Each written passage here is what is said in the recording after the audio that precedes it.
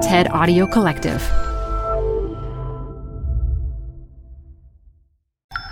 This TED Talk features marine biologist Mike Gill, recorded live at TED Global 2017. Support for TED Talks Daily comes from Global Fabric, brought to you by BT. Available in over 200 countries and direct, high-bandwidth connectivity to over 700 data centers worldwide, Global Fabric provides a zero-trust journey, DDoS detection, and mitigation embedded as standard, so you can secure your complex multi-cloud ecosystem without impacting performance. Baseline, monitor, and manage your carbon footprint across your entire ecosystem with our dedicated Carbon Network dashboard. Plus, the Global Fabric network is powered by 100% renewable energy. Master the multi-cloud with Global Fabric. Future-proof and secure your connectivity on a network that evolves with you. To learn how BT's Global Fabric can transform your organization's connectivity, head to bt.com/globalfabric. This show is brought to you by Schwab. With Schwab investing themes, it's easy to invest in ideas you believe in, like electric vehicles, renewable energy, water sustainability, and more. Choose from over 40 themes. Buy as is or customize the stocks in a theme to fit your goals. Learn more at schwab.com/thematic investing.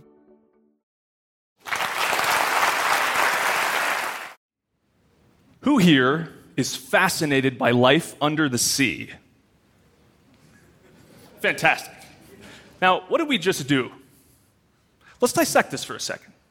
The simple action of an individual raising a hand led many others to do the same.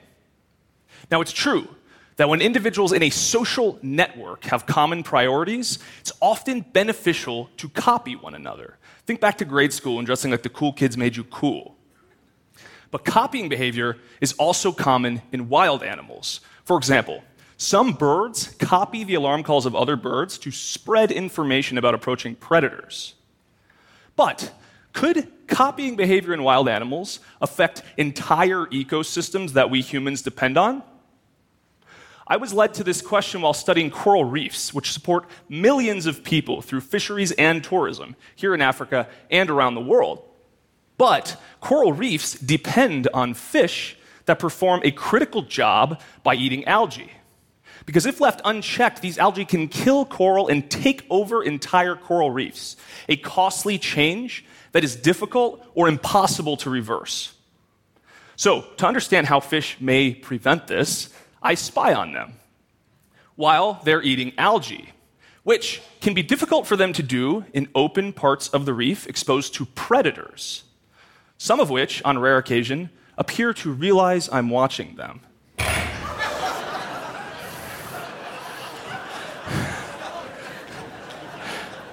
So clearly, for reef fish, dining out can be scary. But I wanted to understand how these fish do their job in risky situations. So my colleagues and I put massive video camera stands in a coral reef to remotely monitor entire feeding grounds that produce a lot of algae, but are exposed to predators. And this perspective from above shows us the feeding behavior and precise movements of many different fish, shown here with colored dots. And by analyzing thousands of fish movements to and from feeding grounds, we discovered a pattern. These fish, despite being from different species and not swimming in schools, were copying one another, such that one fish entering these dangerous feeding grounds could lead many others to do the same. And fish stayed for longer and ate more algae when they were surrounded by more feeding fish. Now, this could be happening because even simple movements by individual fish can inadvertently communicate vital information. For example, if even one fish sees a predator and flees, this can alert many others to danger. And a fish safely entering feeding grounds can show others that the coast is clear. So, it turns out that even when these fish are different species, they are connected within social networks, which can provide information on when it's safe to eat. And our analyses indicate that fish simply copying other fish in their social network could account for over 60% of the algae eaten by the fish community, and thus could be critical to the flow of energy and resources through coral reef ecosystems. But these findings also suggest that overfishing, a common problem in coral reefs, not only removes fish, But it could break up the social network of remaining fish, which may hide more and eat less algae because they're missing critical information. And this would make coral reefs more vulnerable than we currently predict. So, remarkably, fish social networks allow the actions of one to spread to many and could affect entire coral reefs, which feed millions of us and support the global economy for all of us.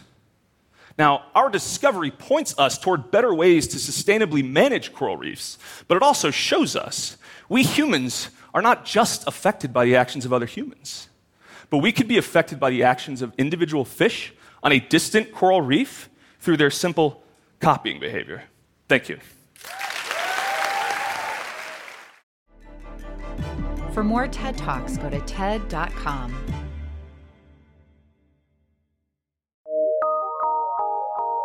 PRX.